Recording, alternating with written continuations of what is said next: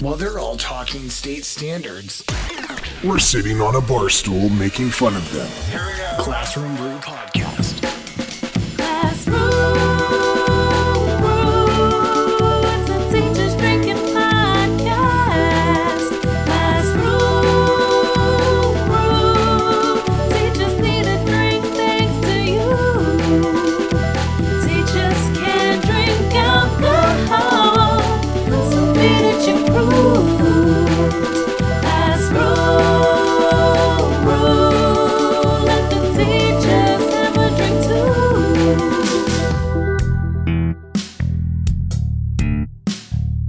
Hey everybody, welcome back to another episode of Classroom Brew. This is the podcast where, well, as the intro song states, we're just teachers sitting down having a couple of drinks and talking about stuff that's going on.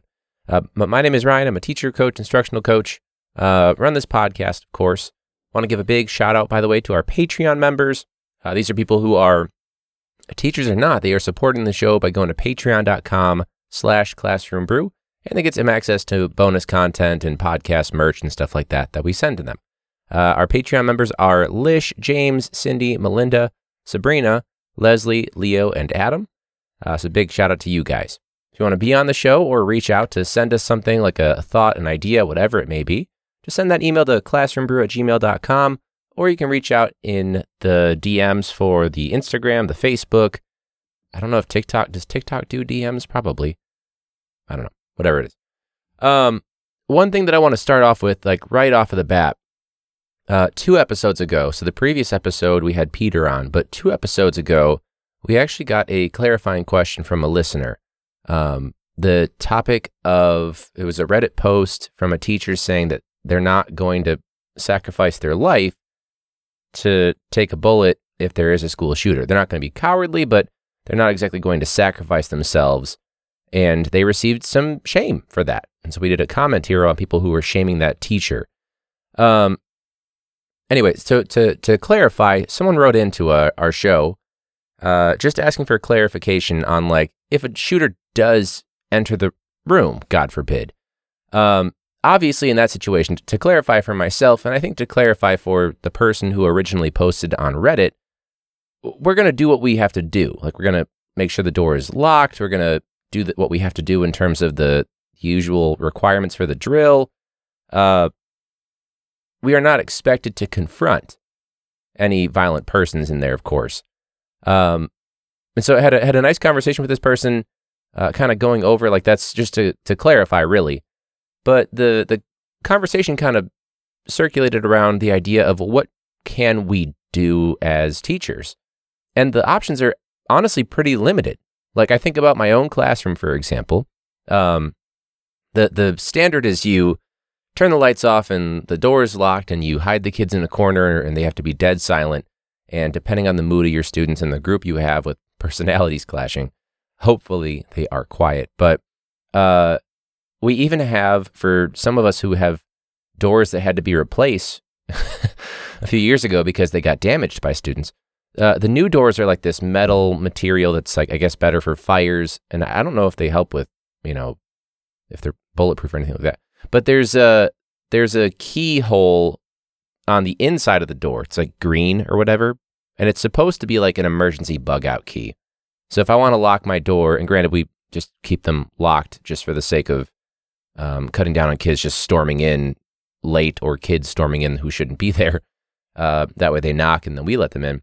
But theoretically, if my door was unlocked, which it usually is in the morning for morning classes, I'd have to go out into the hall and real quick, like, wrap my arm around and lock it and then close it, while also simultaneously getting kids into a safe position. Allegedly, there is a bug out key that we're supposed to receive, and I have never received that. And I've had my new classroom door for about 5-6 years. So it's not that it's not like it's so old that the key doesn't exist or somebody lost it. Like, they have the key, but they're not giving it to me, despite many requests. In that conversation, though, for the person who wrote in, making some great points too. Like, this is not to say like we're not going to do our jobs, but we do have things that, we could live for. But essentially, there is this Alabama school that earlier this year in like March, they unveiled this like instant safe room. And there's different versions of like shelters and classrooms for like areas with, persistent earthquakes and stuff like that. Or in this case, they've made a safe room for the sake of school shooter situations. And so officially, this is from a news outlet. Oh, I lost the thing. Well, it's from a news outlet. But the, I guess, emergency, like quick assembling panic room, it basically lays flat against a corner, 2 walls in the corner of your classroom, and it's meant to fold out in less than 10 seconds. And it basically acts as a shield for weather, and then, of course, if there's someone violent in the building. So it says that the it's basically a panic room, I'm just going to call it that, was created by KT Security Solutions. It's a company that has worked on ballistic shelters for the military. And they've kind of shifted, especially after, the recent events that happen every single day, it seems like, in American schools. And so it's basically this, when it's flat against the wall or whatever, there's like a track system that it's affixed to. And the idea is that it's not going to get in the way of the classroom. And the outside is actually kind of like a big dry erase board. So that way it's not just this big thing staring you down all the time, and it's not as evident. But yeah, this look it up, rapid deploy safe room system. It went viral on Twitter. That's how I knew about it. I mean, it seems very practical. I don't know how much it how much it costs, but it's kind of sad. This is the situation that we are in. I'm not sure if you're allowed to use this for other stuff too. I almost think of it as it could be a good like chill out space for certain, LRE classrooms or even like cluster programs, something like that. This is a quick little, if you want to use it for something else, I guess. But yeah, the emergency like room idea is one thing. I want to see how much it costs. I'm going to look it up real quick. KT Solutions safe room. Because I'm guaranteeing they're never going to, like, if you're in a school with more than, 40 classrooms, which is every school, mostly, that's going to be pretty costly, I'd imagine. But finding the cost itself, the company says it can be unfolded in 10 seconds or less. There it is. This is the same one. A bulletproof safe room, and the teacher locks the door on the inside. However, each unit costs $60,000. Which is like, I believe, a starting salary for a teacher with a bachelor's degree and no experience in my district. So do you want a teacher or do you want this safe room? And apparently we're in a situation where we have to choose. It's like a bulk discount or something like that. Or put it, or we could equitably put it where there seems to be the highest risk, I'm sure that for my district, they would just put it into the schools they care about, which is the schools that already get all the money in the world. So this is no surprise to me. But that's honestly, in terms of stuff that I Googled, there's really not much out there. The FBI has this training video saying the first thing you should do is run. Next thing is to hide. And then if all else fails, then fight. I've heard things like people having a chair that's next to the door where they can kind of put it into the door handle of your classroom so that if someone tries to pull it out, the chair is metal. So it's kind of like a doorstop using the wall with the doorknob to hook it around. If you have door knobs, sorry, you got to have door handles for this one. If you have a door that for some reason you push in to get into the classroom, sorry, that's also not going to work for you. Or if you have a room like me where there's a wall that kind of protrudes out, you just logistically can't get, like, there's like a 6-inch gap between like where the wall is and where the door actually opens and closes for the handle. So point being, there is no like, clear cut way to do it. They're not even consistently, because I feel like everyone's reactionary, right? Like, I don't have the emergency bug out key to be able to lock my door from the inside. Something's going to wind up happening, and then maybe I will get it in 6+ months. There's a big issue with school safety, so now they've designed these safe rooms for schools that are super expensive, and I'm sure some districts are pulling. I did not mean for that to be I almost said that phrase for like doing it. School districts are making the decision to go ahead and purchase those. I swear to God, that was an unintentional use of that phrase. But some districts are paying for this, and $60,000 is absolutely insane. So I don't know. Long story short, whatever you've been told to do for drills is all you really like have at your disposal. I'm sure there's plenty of articles saying that it's up to the teacher to just foster the best student-teacher environment so that things like this don't happen, as a way of like kind of blaming us for things. Kind of like Abigail's Werner, how they're trying to blame her. And again, if you're following along, right now there's potentially a countersuit, or maybe at this point there is a countersuit, because she's suing the district or the admin for not doing enough. And I would honestly just say they didn't do shit to help her. Yeah, no updates in recent news as I check. Oh no, I lied. As of a day ago, this is from, but see, I don't know the source, Law and Crime. Mom turns herself in to face charges after 6-year-old with acute disability shoots first grade teacher. I find that hard to believe. I'm not going to, I don't know. But yeah, I mean, big shout out to Abigail's Werner. We're talking about her a lot. Whatever she's suing for, like 40 million, 50 million, 60 million, all of it. Deserves all of it. Should never have to work a day in her life, and we want her to recover. And if there's any sort of countersuit to save face or to save money, that's absolutely abysmal by a school district, and they should be ashamed. Just straight up. Anyway, on to lighter stuff. Speaking of funding, I guess there was a Reddit post with like you do the capital letters and lowercase letters to be like, this is like that's the voice you're saying. So in this case, it was This Week in Underfunded Education, and it's posts about stupid, useless shit that their districts are paying for. So, for example, this person, Reposters Anonymous, there's a 2-year-old football field that is being replaced this summer, but there's not enough money for curriculum supplies. Okay. AM Scray Lane also posted that they just got a $12 million competition gym, which is supposed to bring in money, but they still ask teachers rather, to donate to the sports fundraiser they do every single year, in addition to obviously paying taxes and things like that for if it's a public school, I assume. The gym was built, the superintendent left, and then taxes went up, and no one has used the gym apparently, so the money isn't even being spent. Moscow Mule 21, right? Very fitting for this podcast. When a school flies in private company consults for PD days, rather, from across the country, and the trainings are pretty useless and could have been conducted by anyone local or even just somebody that's at the school. Absolutely. There was this one, it's like HLML, I'm making up fake letters, where their big pitch was, let students do an emoji summary. Just the worst PDs. I took so many breaks. In the first few, they didn't even allow breaks. They were like, please wait until, we're adults. Don't tell me when to, let me be human. But in the second, third, and fourth one, because our admin bought a series of them and they were truly horrible, and we as the staff let them know how horrible they were and how we hoped they never returned.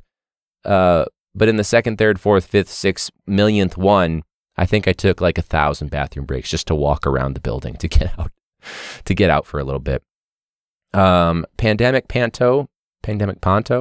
My school bought VR headsets, which cost, thousands of dollars, and they never get used. We can't even afford to print anything, and we have to use Chromebooks at all times to bring printing costs to zero. I know this so well because there's a Chromebook cart. I'm gonna take a drink just for this story.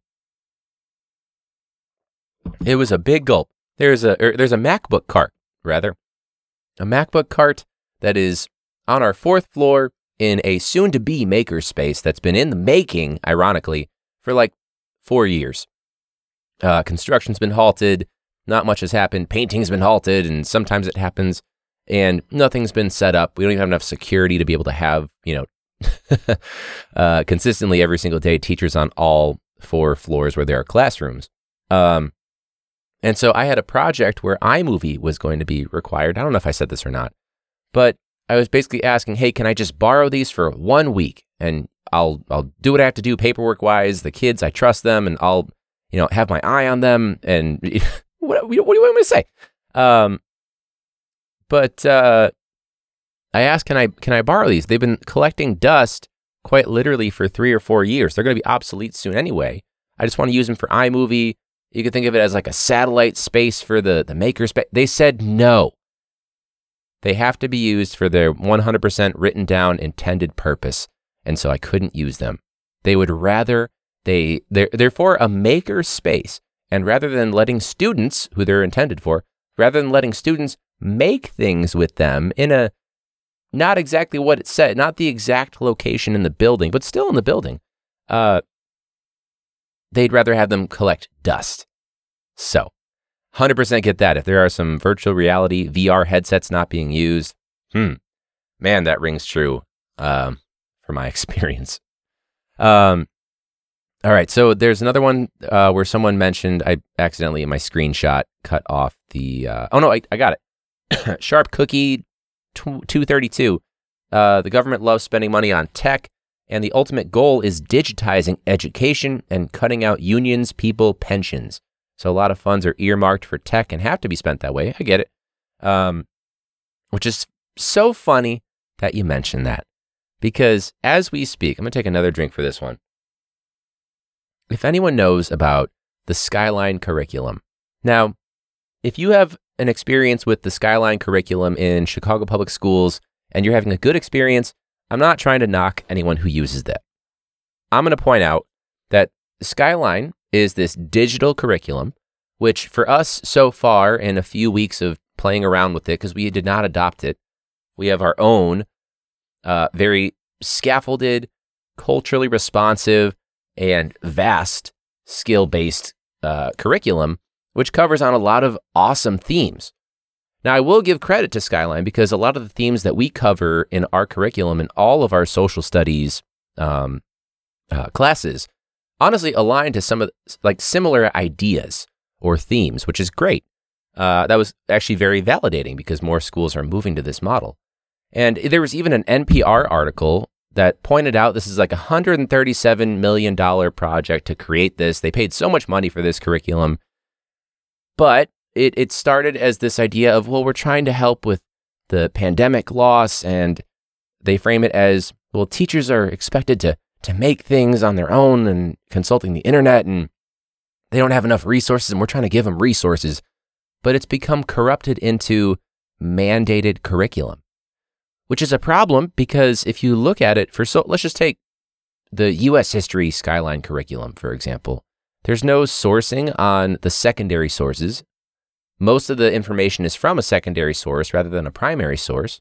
When there is a primary source from an actual person who was there at an event or related to the incident or whatever, it's about 2 or 3 lines long, which could be anywhere from 1 to 3 sentences total, meaning they're getting all their information essentially from a textbook, but it's not a textbook, it's a Chromebook on Safari Montage.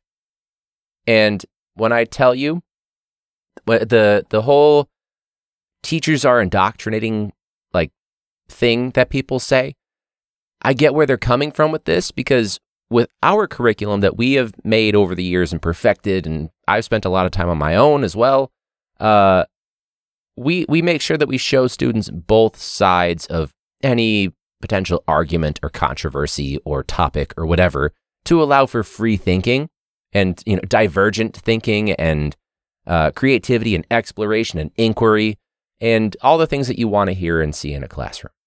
But these secondary sources or even the objectives that's in this Skyline curriculum, based off the 24 that I was looking at, all point to one side of a political argument with very minimal to zero acknowledgement of the other side.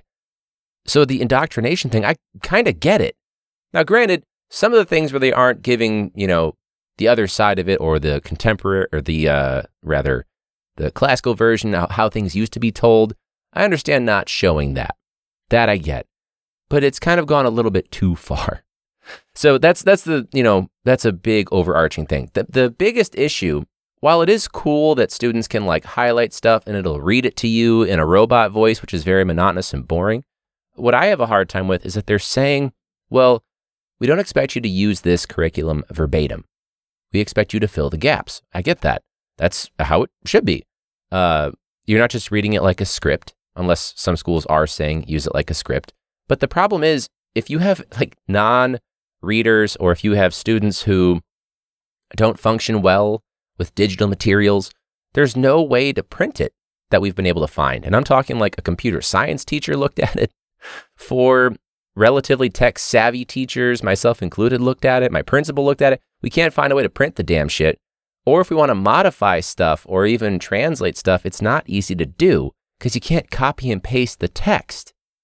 So if you wanted to like modify it for your learners to help them meet them where they're at, and understand grade level text, I get it. I'm not saying don't give them grade level texts, but some of these things are like you have to scroll like 1,000 times. Like you ever look for like something in your text message thread and you keep scrolling, you're like, I'm never going to find it at this point. It's like that, except for I'm never going to read this. It's just too long for our students.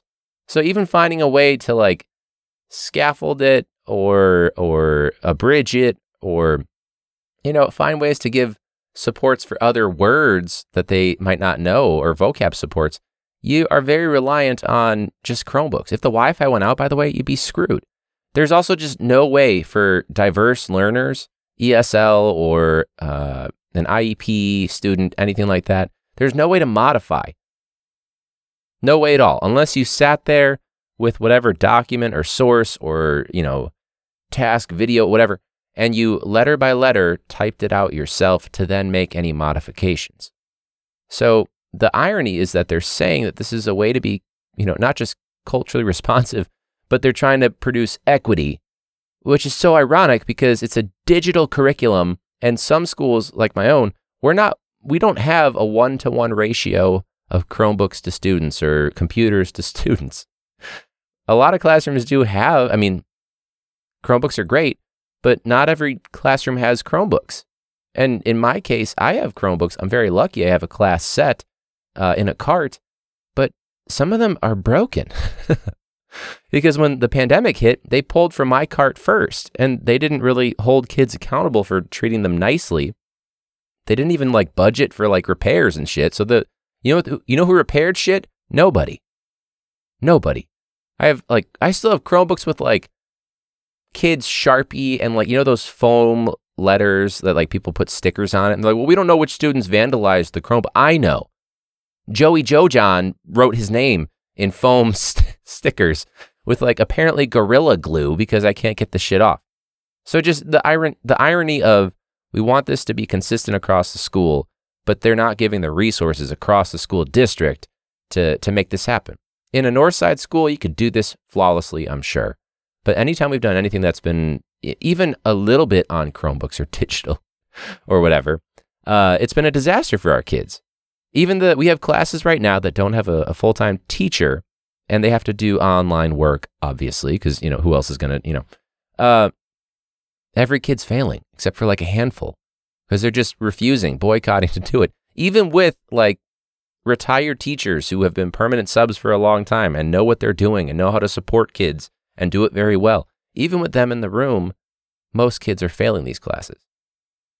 Our kids just don't do or have a hard time. I shouldn't say they don't do. They have a hard time accessing digital work, especially if you want to assess a kid, because then you got to log into a Chromebook, then you log into Google Classroom, then you have to log into Skyline through Safari Montage. But then if you want to go to an assessment that's assigned in Safari Montage, then you have to click on the link to that, which brings you to Checkpoint, where you then have to log in again. It's like 18 times these kids have to log in, and sometimes logging in one time takes them 10 minutes. So just the moving pieces, just an absolute mess. Now, I point all this out. There's a reason for this. I'm not just trying to pile it on, because they're not technically forcing people. You can opt out. We opted out. But if you want to opt out in the future, meaning starting in fall of 2023 and moving forward, you have to go through a rigorous rubric process.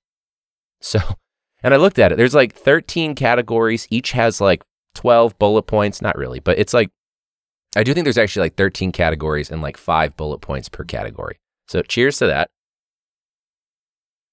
So we're probably going to have to, during the summer on our own time, or if our admin is going to be nice and pay us for this, not only do a deep dive of our curriculum, but we have to go through the paces and the hoops and all that stuff to prove that our curriculum, I think it's better, to be honest with you, but at least quote unquote up to par and rigorous, just like Skyline, which they're claiming is the best curriculum in the world. I swear to God, whoever got paid really got paid, because it's been indoctrinated into the minds of certain admin as well. I'll admit though, I mean, there's some stuff where it's like, I looked through it, I truly did. I didn't find much that seemed like it would benefit what I currently have much, but there were at least a handful of things where I was like, okay, I'll incorporate that idea, or, I kind of like, I like that source. I'll have to type that out letter by letter, and use that one so I can have it as a printout. There's some stuff that I did like, but it's more like I'd rather incorporate aspects of it than just fully adopt it blindly and add extra work just to make it work for my kids, because I've already spent 6 years, doing all the hard work to make sure that my stuff is accessible to students. And I would honestly argue that the stuff that myself and Peter and Adam in my department do is more rigorous than what CPS has put forth. I would confidently add that our stuff is more responsive to the needs of students. It's more culturally responsive as well to students. But you know what? We're gonna do what we can. We're gonna point out that we are very much aligned to standards. Everything is standards based.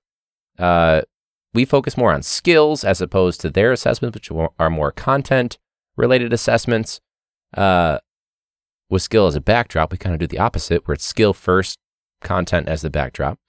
But we'll see. This summer might be interesting. I might have a lot of work to do. And there's a possibility that we do all this work and we submit all this paperwork to point out that our curriculum has been doing a great job over the past 6 years, and it will continue to do so. And we promise that it's good, and you can come on in whenever you want. And they might just say no because they just want to be difficult and have us do what they paid millions of dollars for. We thought it was 134 million, but it was actually like 137 million. So think about how many other resources could have been purchased for like schools without a roof and shit like that. I like that they are investing in curriculum. I don't like the way that they're going about incorporating it. A resource is one thing, holding teachers accountable is another, but all good things too. But mandating it is where I have concerns. So we'll see how that goes. If you teach in CPS, if you agree, disagree, aren't sure, if you want to know more about Skyline, I'm obviously a novice at it. I've only looked through the stuff for social studies, so I cannot speak to math and science and all that stuff. But I am a little bit worried. We've already been kind of looking at our curriculum map and stuff like that, and unit assessments and different tasks and deliverables and documents and stuff like that. We've already been doing this work in social studies every year, this year especially, but it just kind of was a coincidence that now it's like, oh, now we have to do this, but also prove ourselves. So I have to take time to explain what I'm doing and why I'm doing, or why I'm doing it and how I'm doing it, rather than just going to do it, which will be a lot of fun. So classroombrew@gmail.com if you want to reach out, tell me about your experience with it, or if you have questions, anything like that. If you're in a different district, if you have something that's similar or whatever, implemented just as, poorly or better or worse or whatever it is, I'd love to hear about it. Again, you can also reach out. It's just @ClassroomBrew on any social media like Instagram and Twitter and Facebook and YouTube and all that stuff. But yeah, I'd love to know. A little nervous about it. Not because I guarantee you when they look at our stuff, they're going to say, this is great. But I'm a little bit nervous about, like, are they actually going to look at it? / I'm also a little bit worried about the process. Is it just going to be a pain in the ass for the sake of us giving up and then just laying down to it? I don't know. But I guess we'll see. But we're not going down without a fight. And again, we're going to incorporate stuff. We have a lot of units that are already very much aligned, whether it's skill or content or both, usually both. And again, I would argue ours is better. So I don't know if it were me, I don't see an issue. I think they're going to look at it and go, oh, cool, thanks for going through that formality. I'll go, no problem. Pay me for my time. But again, the only concern is, are they just doing that to save face? And they're just going to tell us, nope, you have to do what we want you to do. That's the big concern. And then, of course, how big of a headache will it be? So anyways, thanks for letting me rant at the end right there with the Skyline stuff. It's been on my mind for like the past 2 months, I swear. Especially as my student teacher winds down. I'm doing like any last, because the bucket of work shifts. You know, you're not as focused on your classroom during instructional time because your student teacher's doing that. You're more for support. So looking at curriculum assessment and all that stuff is really big right now for me. But yeah, we're getting toward the end of his student teaching, and he's been doing great, and can't wait to see how he rounds it out and help him track his own growth and see the awesome stuff that he's doing. And yeah, it'll be weird. I'll have like a month when I take back, and then I'll jump back into my classroom, and I'm sure the complaints will start immediately. Because change is hard either way. They complained when it was me. They complained when I wasn't there anymore because they didn't like the change. And I'm sure once I get back, they'll complain that I'm back. So you can't win. But hey, thanks for listening. Spread the word. And until next week, class dismissed.